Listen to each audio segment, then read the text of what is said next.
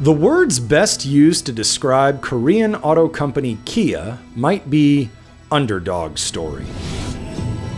In the 1990s, Kia was a low-end brand, even kind of a joke. They were absolutely terrible vehicles. We had reliability information on, the reliability was terrible, the performance was terrible. After saving it from bankruptcy in the late 1990s, its parent company, Hyundai, went on a hiring spree to rebuild Kia's identity. It took risks with cars like the fast liftback Stinger and the blockbuster Telluride SUV. The brand started winning awards, garnering praise. And the winner is the Kia EV6. There's just like this insane turnaround from a brand that most people would say, I've never heard of, to I want that in my driveway. Sales have increased threefold in the US over the last 20 years. And now it's one of the most marked up brands in America. We had a record in 2022. First 6 months of this year, we have more vehicles that have received IQS awards this year than any other brand. And now it wants to take on the EV market, where it's already making waves. But all is not easy on this path. An EV sales surge in 2022 has given way to around a 30% decline in 2023. Lawsuits from several US cities over stolen vehicles, recalls over fire risks, and a snub from the federal government looking to boost American EV manufacturing.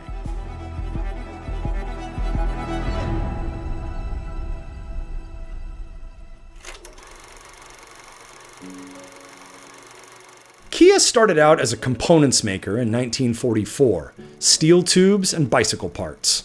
It manufactured Korea's first bicycle, the Samchuli, in 1952. Then came the K360 three-wheeler in 1962, and the T600 in 1969, and the Brisa, first as a pickup in 1973, then a passenger car the following year. In 1994, Kia entered the US. The company's early image in the United States was primarily that of a value brand with an undistinguished product. Many early cars didn't even have airbags unless you added them. Typically, when you enter the US market, you take your best shot with what you have, and you come in from a price positioning perspective, and you want to try to appeal on that type of entry value. You quickly have to move out of there because it's not a sustainable place to be. So Kia began there, as a lot of the newcomers have, even the Japanese brands did 50 or 60 years ago. The company ran goofy commercials that stressed how its cars were well-made and yet affordable. Why subject our cars to all this abuse? Because we think it's about time everyone had a well-made car. The brand also expanded slowly across the US, beginning in the western states. They had a very confused identity in the 90s. You know, I mean, I hate to say this, but it's like, almost like corporate strategy was like, let's throw spaghetti at the wall and see what sticks. Vehicles like the Kia Borrego, which was this bizarre vehicle that was an SUV that looked like a car-based SUV, it was based on a truck. They had the Kia Amante, which was this car that was trying to look like a Jaguar or something that was just terrible. Turns out that was just the beginning of its problems. In 1997, Kia, which at the time was the second largest Korean automaker behind Hyundai, went bankrupt. That contributed to the Korean financial crisis. Ford and Hyundai got into a bidding war, and despite the Korean government's resistance, Hyundai, which wasn't in very good shape itself, rescued Kia in 1998. The Korean government was hoping that Ford's entry into the country would boost foreign investment and bring technological know-how. Hyundai paid about $912 million in cash and was given a condition that about $5.8 billion in debt would be written off in return for a 51% stake. The company was restructured so that the two automakers could share platforms, components, technology, and leadership. Over time, Hyundai has reduced its stake to about 33% of the company. I think the big change was when Hyundai took over a leadership position and they started using some of the Hyundai platforms. And Hyundai was obviously going gangbusters. Kia went right along for the ride and in some ways bested Hyundai at their own game. In the mid-90s and early 2000s, Kia was ranked at or near the bottom of pretty much every list possible. But around 2012, things started to change. That was the marked year that we started to see them receiving some awards and receiving awards on a consistent basis for both J.D. Power studies. Take J.D. Power's 3 big surveys. The initial quality study measures problems or complaints owners have after the first 3 months of ownership. Vehicle dependability measures the same after 3 years. The appeal study is a similar study, but rather than focusing strictly on quality issues, looks at satisfaction with design, performance, safety, usability, comfort, and other factors. Kia has won at least 1 initial quality award and 1 appeal award every year since 2012.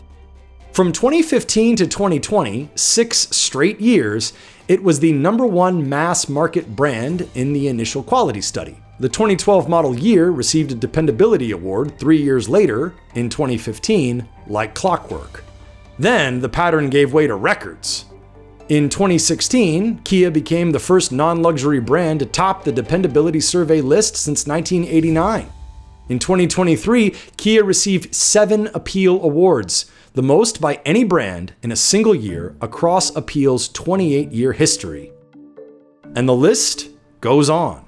The EV6 has won so many awards, including North American Utility of the Year.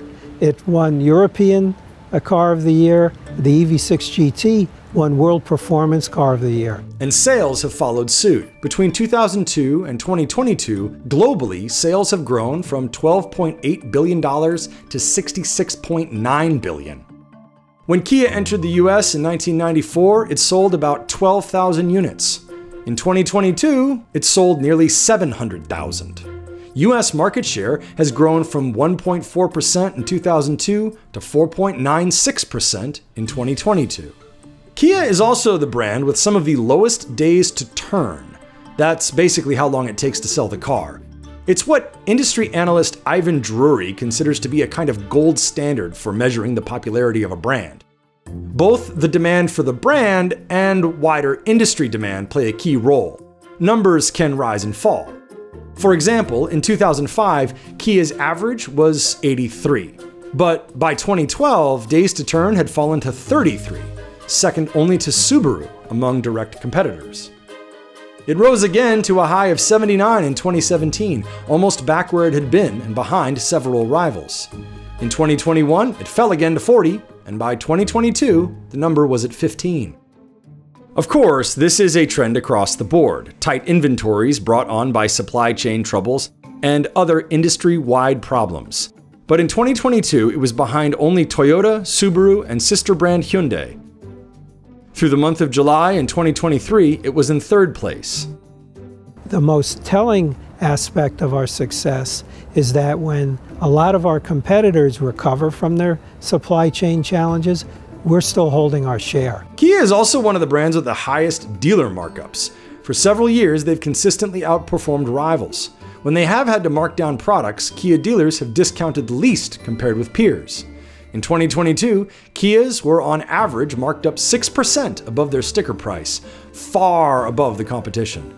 That is not welcome news to buyers, but it shows that many are willing to pay. We're getting customers trading in cars from all kinds of luxury brands. Our transaction prices are higher than our competitions in the same segment. When you look at Telluride, it's been selling over MSRP since its introduction some time ago, and it's still holding up there.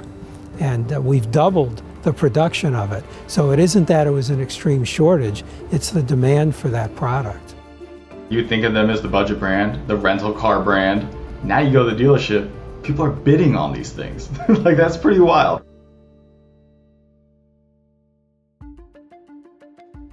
So how did it happen? It took them a while building the brand, really understanding what the US consumer wants for quality, for features, for content, for style, for reliability. First, the company, as did sister brand Hyundai, offered a 100,000-mile powertrain warranty on vehicles. Certainly when you have a brand that you're not really sure of, to go and say, hey, we're going to go cover this car for 10 years, which was somewhat unheard of, that gave people a lot of confidence. There were also high-profile hires. Hyundai Motor Corporation, Kia and Hyundai's parent, hired Albert Biermann, former head of BMW's M Performance division.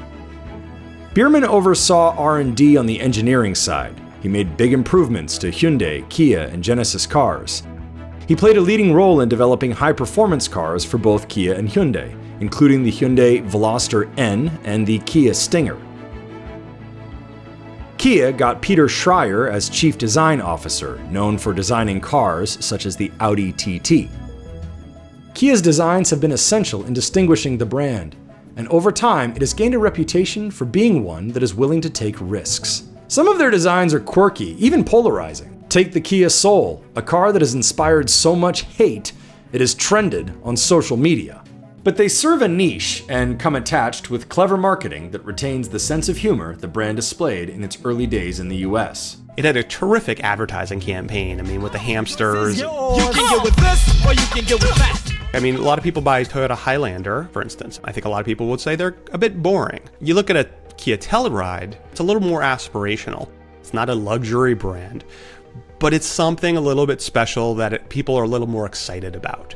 And I think that's kind of what their niche is. From 2002 to 2009, Kia invested $1.3 billion in various facilities around the US, including a corporate campus and design center in Irvine, California, a research and development center in Ann Arbor, Michigan, and vehicle proving grounds in Mojave, California. In 2009, the company opened a $1 billion factory in West Point, Georgia. Eventually, the investment grew to $1.8 billion. The company currently produces 340,000 vehicles a year there, 24 hours a day. It is where it builds several of the SUVs that have been crucial to Kia's success. First came the Sportage, which is Kia's longest-running nameplate in the US and still its biggest seller. Then came Telluride. And I would say that is the game changer. It gave us credibility in terms of full size, larger SUVs, right for the American market, 3 rows, V6 engine, towing capability, a family car, and that has changed the whole complexion of the brand. Over time, Kia has catered to higher income customers.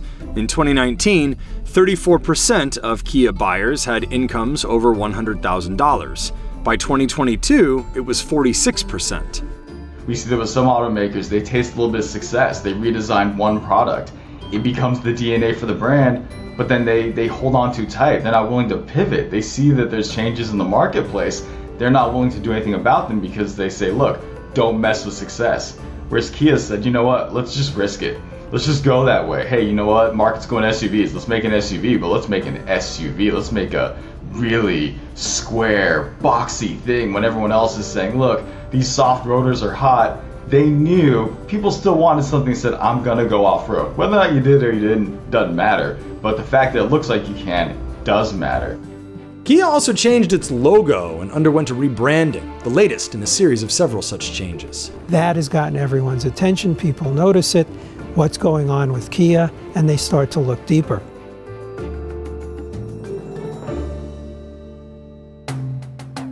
Today, Kia wants to be seen as a sustainable mobility solutions provider. And that means all kinds of vehicles, all kinds of ownership and use cases, all kinds of power trains, which will eventually lead to autonomous vehicles. For part of 2022, Kia was in second place in EV sales in the US. In the first half of 2023, its EV sales were down 30% compared to the same period in 2022, and behind several others, including GM, Ford, and Rivian. It has also been all but iced out of a deal to give federal credits for EVs under the Inflation Reduction Act, because its EVs are not currently made in America. There is a workaround. Customers can still get the credit if they lease the vehicle. Kia is also spending $200 million to prepare its Georgia plant to build the EV9, which will qualify the car for the credit. Currently, about 40% of Kia's US cars are built at the factory. It has also had to deal with a raft of thefts that exploit a vulnerability in the car's anti-theft system. That simple charging cable could be used to start a vehicle, to start a car. We've developed a software upgrade which will all but eliminate the theft vulnerability. And we've updated over 600,000 cars so far. On August 16, 2023, a federal judge rejected Hyundai and Kia's $200 million proposal to settle. You really want a brand you can trust, and that's what they have to work on, that they are going to be there, they're not going to make mistakes, they're not going to do anything that's going to surprise you. On August 8, 2023, Kia and Hyundai together recalled more than 91,000 cars over fire risks. But there are other challenges, too. We've kind of seen this with some of the Jeep products, that when they get redesigned, they're commanding a lot of money at first, but now they're a little too expensive for their segment. You know, is this going to happen to Kia? Will they lose that momentum? I think one of the hard issues is how do they fit with Hyundai? Under the bones, there's so much shared technology. Who is the buyer who should buy the Kia? Who is the buyer who should buy a Hyundai? And is that going to be clearer to the consumer going forward? I know a lot of Kia dealers, it's one of those things where they've also seen a tremendous difference in clientele over time and how they handled that. Now you're selling $50,000, $60,000 vehicles instead of $30,000 vehicles. Customers have different expectations. You know, they're going to want certain luxuries as they're waiting around for the oil change. What else can help differentiate the post-sales? The company recently joined with several other automakers to invest in an EV charging network. The plan is to deploy about 30,000 fast chargers over the next several years. In terms of the percentage of sales that EVs will make up, I would say for next calendar year, after EV9 is at its full business plan, electric vehicles could make up 10 to 12% of our total sales. And keep in mind, our internal combustion sales are still growing also. So to some sense, we're chasing the total in terms of that math problem. How soon we get there, we don't know. The regulations say one thing. We like to be there early. So how does it plan to overtake the dominant player in EVs, Tesla? Time and tenacity is what's on our side. We'll get there. I'm not going to use the T word. You're not going to get me to say that.